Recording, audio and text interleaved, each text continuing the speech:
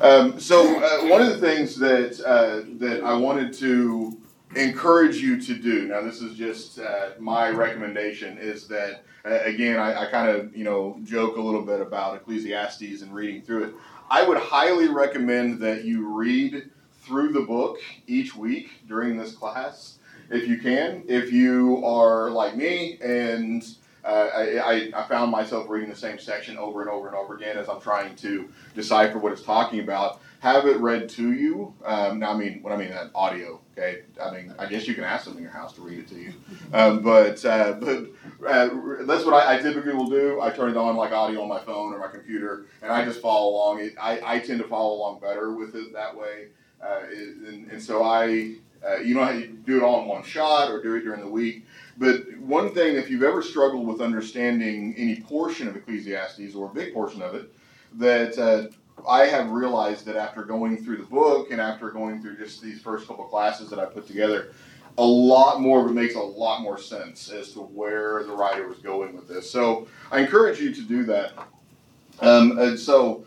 Please understand that today is going to be a basic overview of the book and we're not going to delve into any of the deep meanings of any of it or any of the concepts. We're going to do that later as we go through. Again, this is a 9-week class, so we'll be going through the different portions of this. Also, we will be following kind of the order of the book. I may mix it up a little bit, but I haven't decided. But we are not going to be going through a chapter verse kind of thing. It's not going to be, tomorrow or next week we're going to be on chapter 1.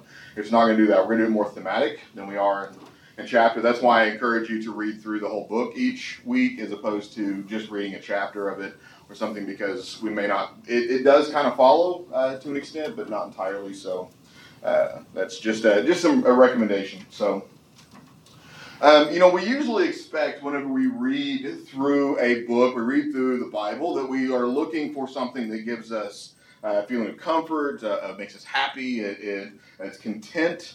It makes us feel like, okay, I'm accomplishing what I'm looking for here. And Ecclesiastes does not do that. Right? It does not do that. It is a book that is meant to make you feel uncomfortable. It is meant to make you, as the title of the book, it's a document designed to disturb.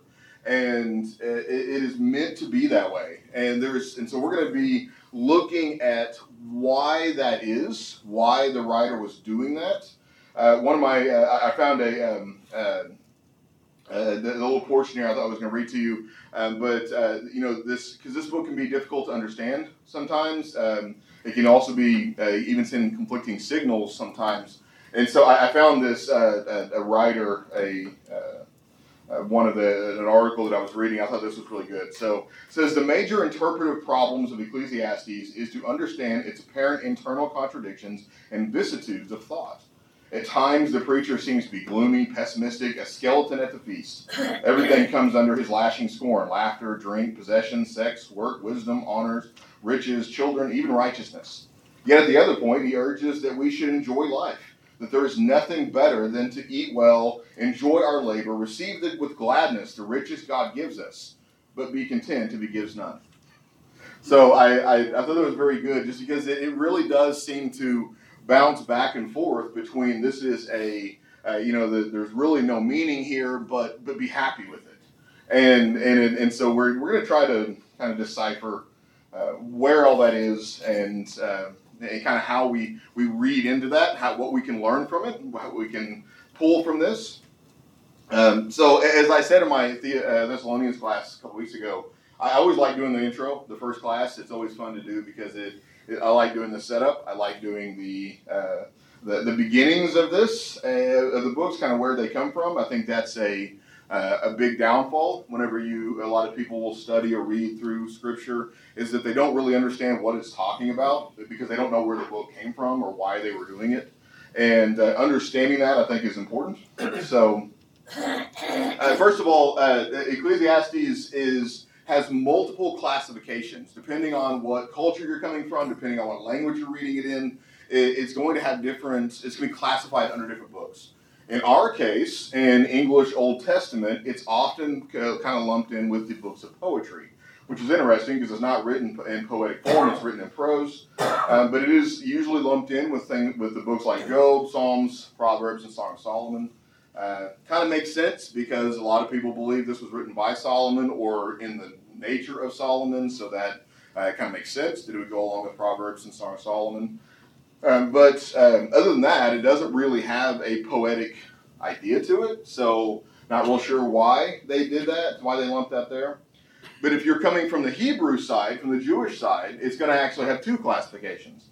One is from what's called Megillah, which is known as the Five Scrolls, or the writings. These are the books that are read, there's 5 of them, that are read during the Jewish feasts. In Ecclesiastes' case, this was a book that was read during the Feast of the Tabernacles, or Feast of Booths.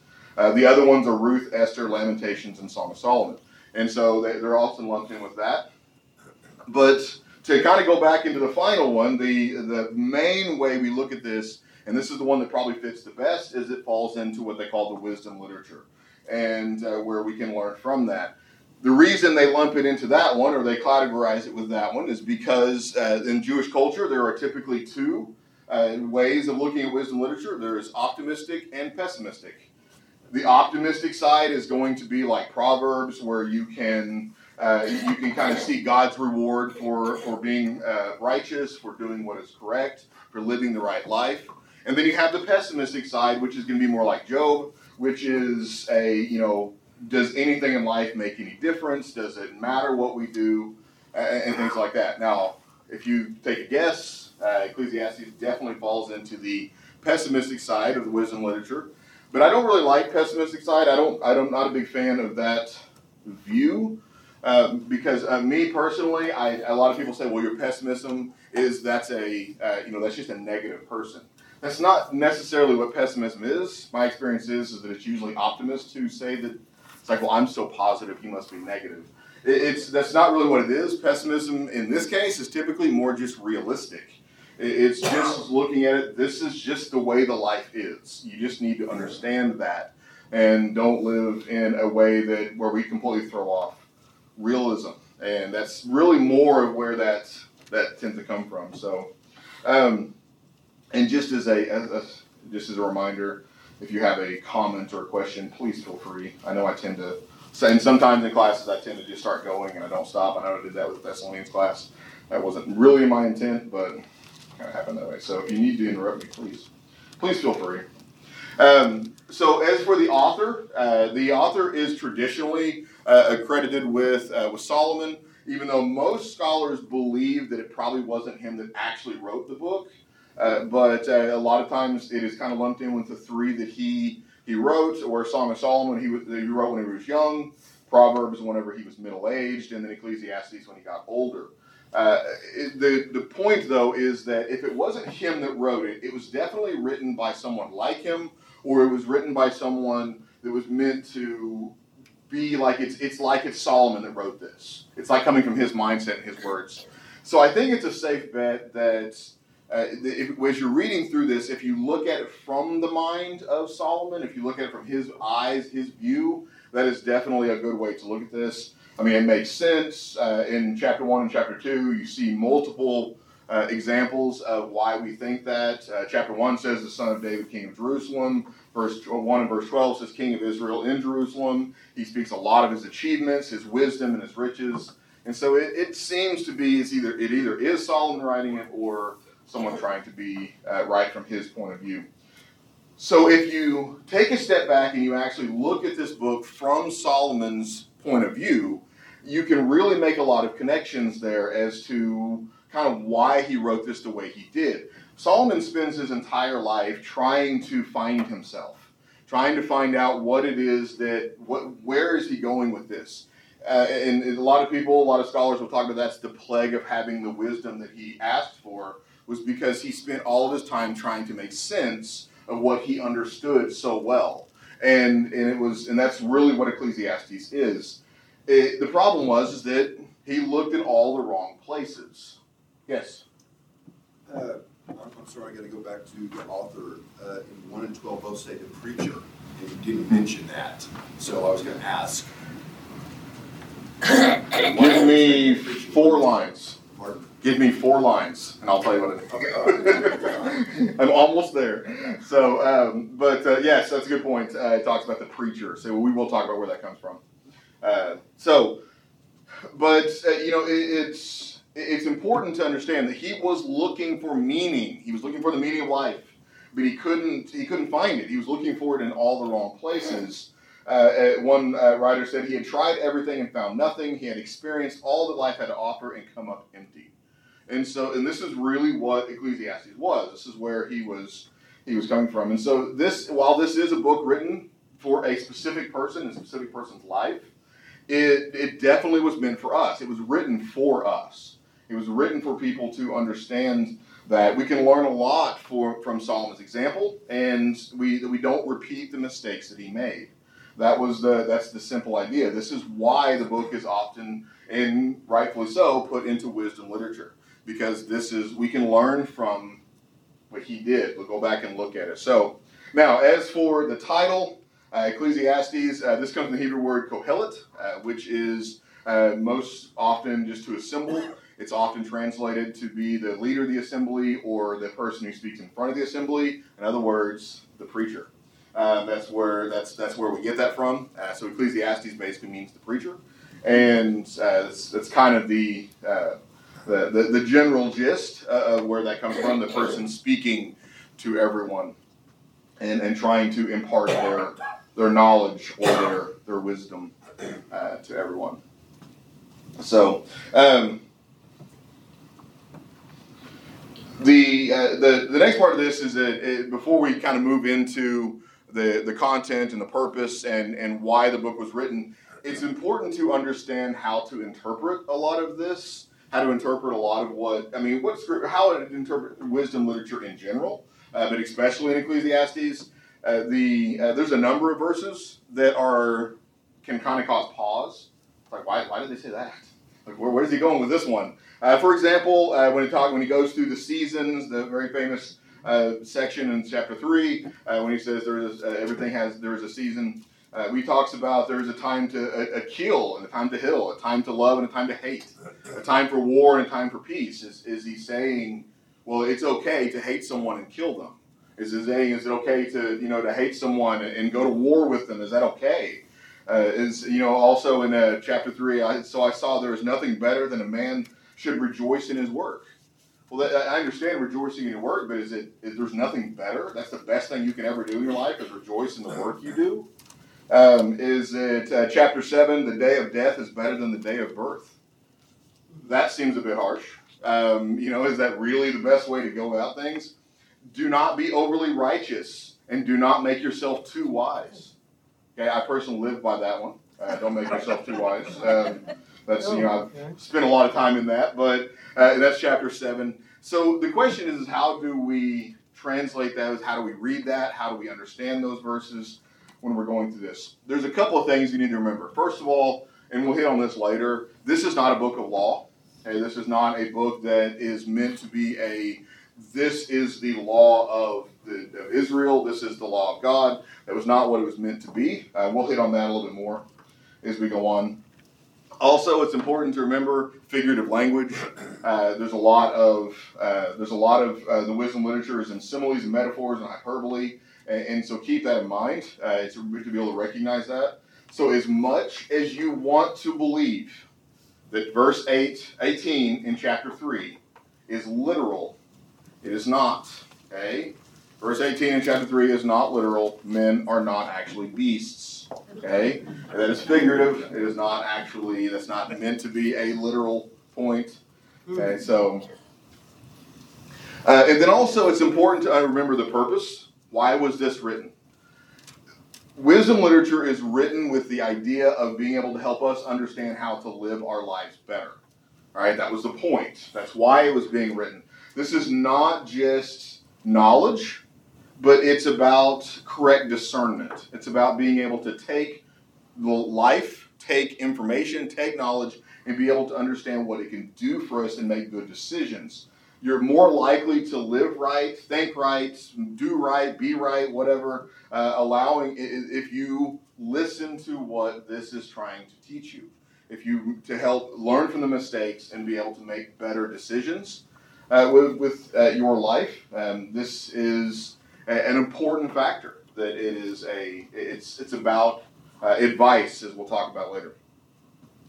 A lot of the books of the Bible are written to reveal God's eternal plan, His eternal plan of salvation. Wisdom literature, though, is about helping us to understand how to live life while we're here on this earth. Again, this is the idea of, you might call it inspired advice. This is an inspired book, so this is advice on how to live, or in this case, how not to live, what not to do, and what not to put all of your time and energy in. And the great thing is that, like everything else in Scripture, this is timely and timeless. It is something that we can use today. This is not something that only their culture really could use this. That is not what this is doing. It's something we can definitely use today. And if we are wise, we will listen to what Ecclesiastes has to offer. Take it to heart, put it to practice. And if it does, it will undoubtedly mean a happier life, a possibly a more successful life, if we do that. And if we stop and listen. It's also important to realize, too, that while sometimes verses may seem contradictory inside of itself or with other parts of Scripture, it is not.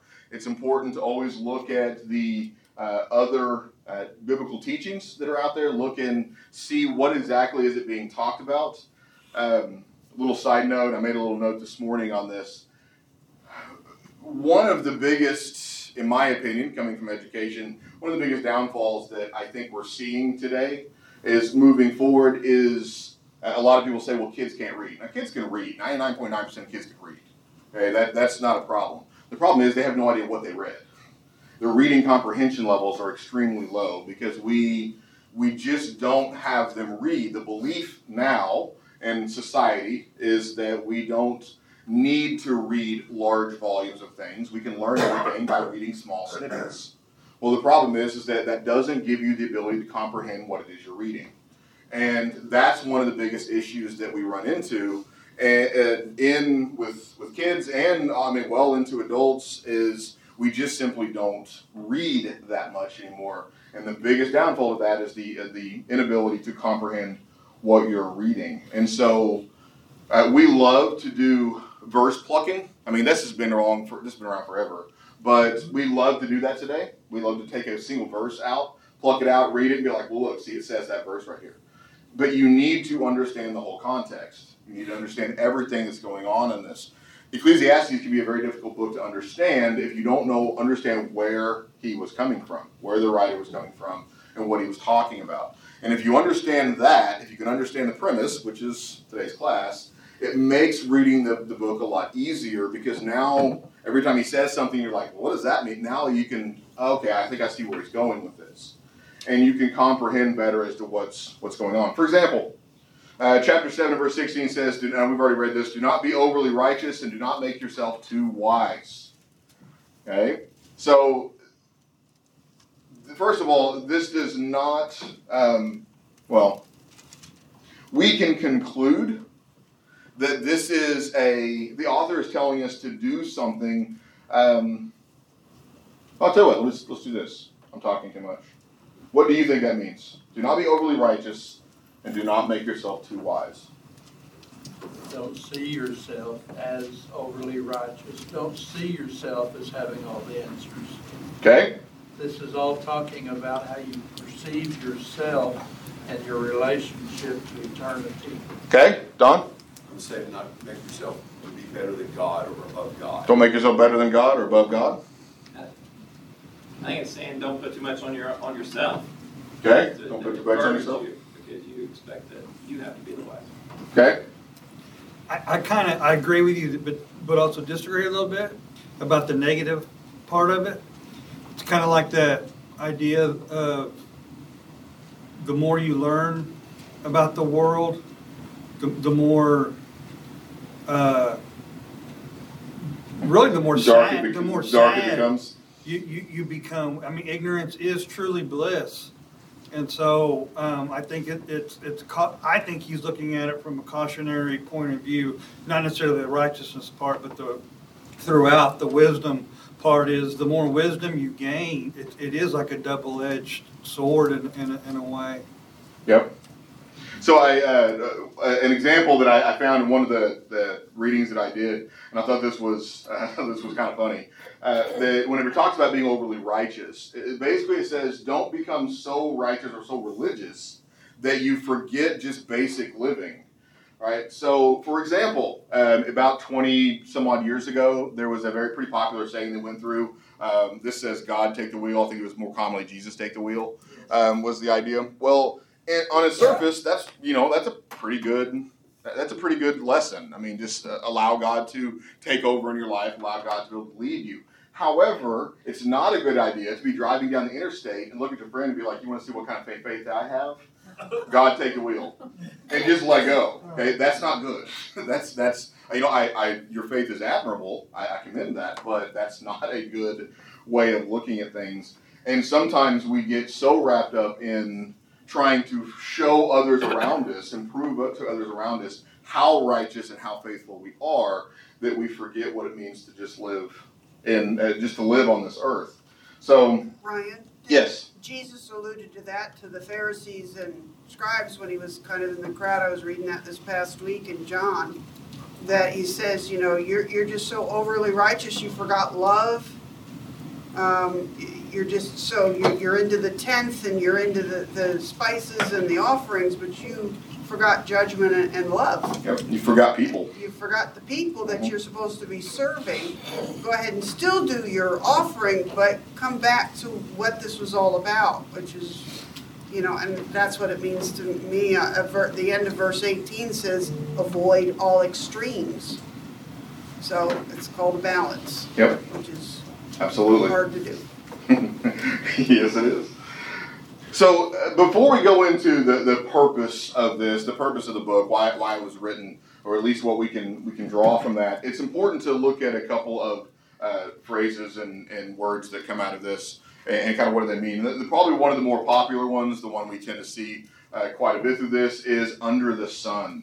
And kind of what does he mean by that? Now, again, it's important to remember that the words are not ultimate truth. These are not law. These are a description of the way things are in life under the sun.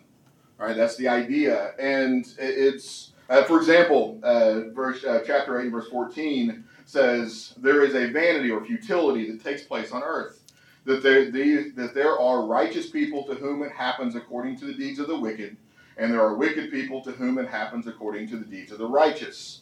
I said that this also is vanity or futility. Now, first of all, when we're looking at the kind of being counter to what other scripture says, this does not go counter to what Paul says in Romans 2, where he says, render to each one according to his works. What he's saying here is that this is just life. Sometimes bad things happen to good people. Sometimes good things happen to bad people. All right, that's just the way life is. That is the way things are here under the sun, that here on earth. The writer is attempting to give us a glimpse of reality in hopes that his readers will take a long, hard look at what life is like under the sun, here on earth, as it goes through. That we should never ignore reality, that we should never ignore what is going to happen. That is, and we've all had that. We've probably questioned that ourselves. We've all had times in our lives, or we've known friends that had times in our lives where things happen and you can't explain it to them. All right, and that's what he is trying to say, that sometimes things just happen. And now we could go into a much deeper dive as to why these things happen, which we don't have time to do. But that's basically what he is talking about here. He explains this in his own writings. Chapter 1 and verse 13, he says he is intending to seek and search out by wisdom all that is done under heaven. He is reading through and looking through life and studying through life and all the actions of men, and he is going through gain wisdom through knowledge. He is going to try to decipher where is the meaning. It's got to be in there somewhere. where is the meaning? He also later states in chapter 8 that this is exactly what he's doing. He says, all this I observed while applying my heart to all that is done under the sun. You know, he's looking for a way to discover the universal explanation for everything. He's gaining knowledge, he's gaining wisdom, but he's not gaining meaning. He's understanding that all these things are happening, and we go back to this bad things happen to good people idea. He sees it all happening, but he's not gaining meaning on this. Consequently, having learned so much, he also decides to teach. He is going to take what he's learned, he's going to take this knowledge, he's going to take this wisdom, and he's going to teach it. Around the very end of the book, chapter 12, 9, and 10, he says, besides being wise, the preacher also taught the people knowledge, weighing and studying and arranging many proverbs with great care. The preacher sought to find words of delight, and uprightly he wrote words of truth. Basically, this book is meant to have, it has basically three purposes to it. One, learn the truth about everything. Learn the knowledge, learn the wisdom we can, and discover the meaning of life. That was where he starts with this. I want to find out which of these things that's under the sun is going to show me the meaning of life. And once he gets to the end of this study, of his life, he is going to teach others what he learns, and he's going to do it in the best possible way to do that. The way to communicate, where he says, find the words of delight, and uprightly he wrote words of truth. He's going to try to teach people as best he can. This is a very counterculture view today.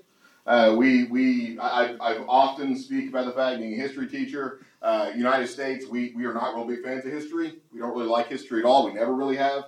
Whenever we get to something that where something gets a little bit older, we tear it down, pave it over, build something new. Right? If you go to other parts of the world, they're proud of things that are around. It always kind of makes me laugh. One of my favorite stories, when the canal was first built and they had the tours, whatever, me, like every good Oklahoman, went out there and jumped on one of the boats and took the amazing tour of Oklahoma City. And one of the things that made me laugh, though, is they talked about the oldest building in Oklahoma City. And it was an old postal building. I think it was built in, I don't remember when it was, like 1920 or something like that. And we were just so proud of that. And I'm just laughing. I'm like, there are buildings in this country that are way older than that, but especially you go to Europe, you go to other parts of the world, and there are buildings that are hundreds of years older, and thousands of years older. And so we really struggle with the idea of looking at older generations, looking at history, and learning from the wisdom that they had. And I think this is a two-way street. I'm going to try to step on everybody's toes on this one. I think this is a two-way street. I think younger generations pretty much write off anybody that was born prior to 2000. And I think if you have not ever had someone ask you if you've ever been born back in the 1900s, you have not lived. Okay? But on the other hand, I think we also live in a culture where when we hit retirement age, we are done. Older generations like, I retired, I'm done. And we don't turn around and go back into society with the wisdom that we have gained. And because it's like, well, I'm finished with this. And I think that's one of the big downfalls that we have in our society that is not being taught here. This is something that we must be aware of. So, yes? Since you kind of glossed over it, and maybe not on purpose, but in chapter 8, verse 9, at the end of it said, while man lords it over man to his hurt. Talking about the wisdom and everything, the vanity all under the sun. So that could be something that you go lording it over people, saying, I'm smarter than you, I'm better than you, and lording it over. Yeah. And like I said, we are going to be going back each week and going over different themes and different concepts and ideas. So we will definitely come back to some of this. Unfortunately, I can't go back into all of those today. I would love to, but then I'll have no more classes to teach. So going into the contents, obviously there is a single word, a single thread that tends to go through the whole book, right? Vanity. It's all about vanity. He starts out in verse 2, the very, very beginning of this. Vanity of vanities, says the preacher. Vanity of vanities. All is vanity. Vanity, life is vain. It's empty. It's meaningless. It's a vapor. You could almost go as far as say life is pointless. At least that's where he is coming in with this. The poem that is in chapter 1, 4 through 11, if you've ever actually read through that and kind of paid attention to what it's saying, basically it's saying that nature, that life, the world is cyclical. It just goes in circles. It doesn't actually do anything. It doesn't mean anything. It just goes in circles. One of in my opinion, one of the biggest arguments against in pro-creation versus evolution is the fact that all of nature, except for apparently us, live in a world where there is no accomplishment. Deer do not live to accomplish anything. Deer today have been living the same way they have been living for 3,000 years. If they didn't, we'd never be able to hunt them. Okay? All animals are like that. They don't try to accomplish anything. We do, and that's part of where Solomon is going this, the writer is going on this, is that we are trying to accomplish. They strive to procreate. They try. That's their purpose, is to fill the earth. I agree. I'm not sure if I would call that an accomplishment as so much as a biological form. Is it not an accomplishment that we have children? we celebrate it quite big. I think celebrating something. I think the striving for the accomplishment is the key on this. The question is that, and this is the part we really don't know, does the animal get upset if it never has children? Or is it just going to continue going through that process over and over and over again? And does it have parties and birthdays whenever it does? It just keeps going. It doesn't really know good or bad on that, I think, is the key to that idea. Jim? I was going to, with what you're saying, a beaver accomplishes something within its own plan to build a dam. But again, I think what you're saying is it's something that's it's already programmed within the animal itself, and that has been the same. Yeah. For generations. There is no morality within any creation of God except humans. Yep. There is morality within our conscience and our ability to understand sin. No animal understands sin. A cow eats grass. A cat eats whatever's there, dead or living. Those are not moral choices. Those are just what we're like for non-humans. It's very, very true. So moving on, so we get to the kind of the meat of all this at the end of the class. So in essence, whenever it comes to under the sun, in essence, what Solomon is talking about here, or the writer is talking about here, is that if it appears that all is in vain, is there anything that gives life meaning? That's really where all of this is. He just keeps coming back to this over and over again. Life is vanity. Life is vain. It's a vapor. If that's the case, so we're just kind of bouncing through. And is there? And the answer to that is absolutely, absolutely there is. So also, and a little side note, which I thought was kind of interesting. This goes back to that quote I said at the very beginning of this. He does make it a point though to say, life is vain. Life doesn't seem to have a lot of meaning to it. However, since we're destined to be here, make the best of it. Live the life the best you can. Look for truth. Look for things that are going to try to make meaning in your life. Always try to live. Don't just sit in a chair and stare at a wall, but look for truth in that. And I think that is where the biggest downfalls of societies tend to be, is that societies go through rotations of where they search for truth, where they search for meaning. Right now, our society is very much wrapped up in fame and popularity. Fame, fortune, popularity is very much part of this. It's not about work. If you go back in the 40s, 50s, and 60s, it was very much about work. It was very much about if you work a long periods of days and you really strive in your job, then you are an accomplishment. You are finding meaning in what it is that you're doing. At least that's what was perceived. But over time, all right, we are definitely in a society now where we have kind of gone back from that. Work is not where you find meaning. It is more about popularity, more about fame and fortune. And all of these are in the wrong place. All of these are not where they need to be. One of my favorite lessons that I would do with my students is when we would talk about fame and fortune, I was telling them, fame is fleeting. And they would always get very, because again, remember I taught middle school, so, for them it was, oh no, it's all about fame. And I would always ask them, I said, okay, so I go up on the board and I would write down, I want you to tell me the top, and I'd pick a sport, basketball, tell me the top 20 basketball players right now. Who are the best? And you'd always get the same top 10 or 15, but then you'd argue over the last 5 or so, but for the most part. And then I'd go, okay, let's go back to the 1990s. Give me the top 20 basketball players. The really good athletes, the ones who are really into basketball, could probably eke that out. Maybe. They'd at least get 10 or 15. They'd struggle with the last 5. And they'd be very proud of themselves. Okay, now let's do the 80s. Now let's do 70s. Now let's do 60s. Eventually get to the point where they're going, yeah, but back then they didn't really do what they start making excuses because they couldn't explain it. Right? And they couldn't explain why it was that those people who were so famous are simply not known anymore. All right? They're not that popular anymore.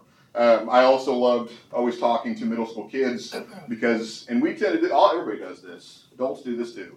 But kids in particular do this, and the fact that it's, be aware that the music you love, the clothes you wear, the hair you have, the hairstyles, all that kind of stuff, or don't have, all of that is not the end all. All right? For a middle school, high school kid, music, there will never be better music. There'll never be better music. Period. It just won't ever happen. And I was like, there will be a time. Well, you will be driving in your car, and your 2 middle school kids will be sitting in the back seat. And they will be looking at a phone or a yearbook or something like that, and they'll be making fun of your clothes. They're going to make fun of your hair. They're going to make fun of everything about you. And they're going to be asking you to take it off of that oldie station of that music that you listen to, that music that will never end. Okay, so the fame is fleeting. And that's what Solomon is talking about, the writer is talking about here, is that each one of these searches are in vain. You're not going to be able to find what it is that you're looking for. And this is why it's so incredibly important for us to remember that younger generations need to look to older generations for wisdom and understanding, and older generations need to be willing to give that and be willing to show what I have learned in my life. Unfortunately, though, wisdom is not going to solve the problem of meaningless lives, right? Even wisdom is going to be something that it will never solve the ideas of death. It will never solve the idea of judgment or eternity. Wisdom will not solve these things. However, it does mean that you can live a more maybe successful life or a happier life or at least a more focused life if you listen to the wisdom that is out there of things that are coming. It's because you also need to take that wisdom and you need to apply it. You need to actually listen to it and actually apply it in your life. Don't just listen to it and be like, well, that's great, that's interesting. But you need to actually apply it to what you are doing so that you don't make the mistakes of those who have come before you. In this case, Solomon, or the writer here, of listen to my mistakes so that you don't make the same mistakes like I did. I've never been a big fan in my history class of talking about that, those who don't know history are doomed to repeat it. I was never a big fan of using that statement, but it's absolutely true. It's absolutely true.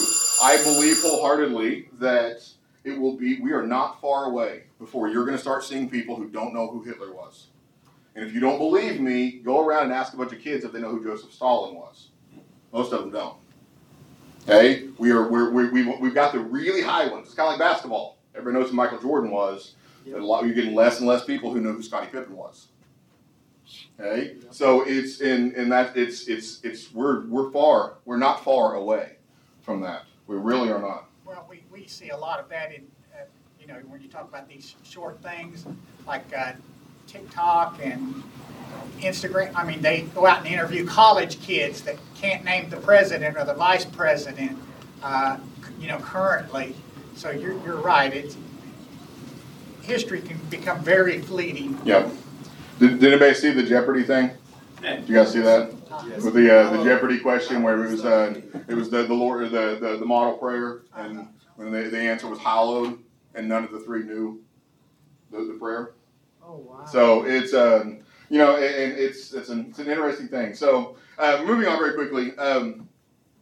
So one thing you have to understand: all Ecclesiastes moves towards this basic yet very profound truth that it is the only meaningful thing to look for is God. That's the only meaningful thing to look for. That's the only place you're going to be able to find it. That's exactly what he says. The very end of this, the end of the matter, all has been heard. Fear God and keep his commandments, for this is the whole duty of man. For God will bring every deed into judgment with every secret thing, whether good or evil. The point of the book is not to show us the meaninglessness of existence, but to show the meaninglessness of existence apart from God. Okay? That is the purpose of this. That's where we're going with this. The inability for us to be able to find meaning in life without God is where we need to focus as we're looking for this, as we're going through these different pieces and these different parts of the under the sun, the life of man. And people look for meaning in those. And we need to remember that all of that stuff is vanity. It's all in vain. And we can find it better. Acts 17 says, and he made from one man every nation of mankind to live on all the face of the earth, having determined allotted periods and the boundaries of the dwelling place, that they should seek God and perhaps feel their way toward him and find him. So this is the reason why Ecclesiastes is associated with or categorized with wisdom literature. Because this is where we can learn who we're supposed to be actually focusing on. So next week, we're going to be looking at the idea of work and the vanity that comes into focusing everything on labor, on work and job. So thank you for the comments. Appreciate it. Hope everybody has a wonderful, wonderful day.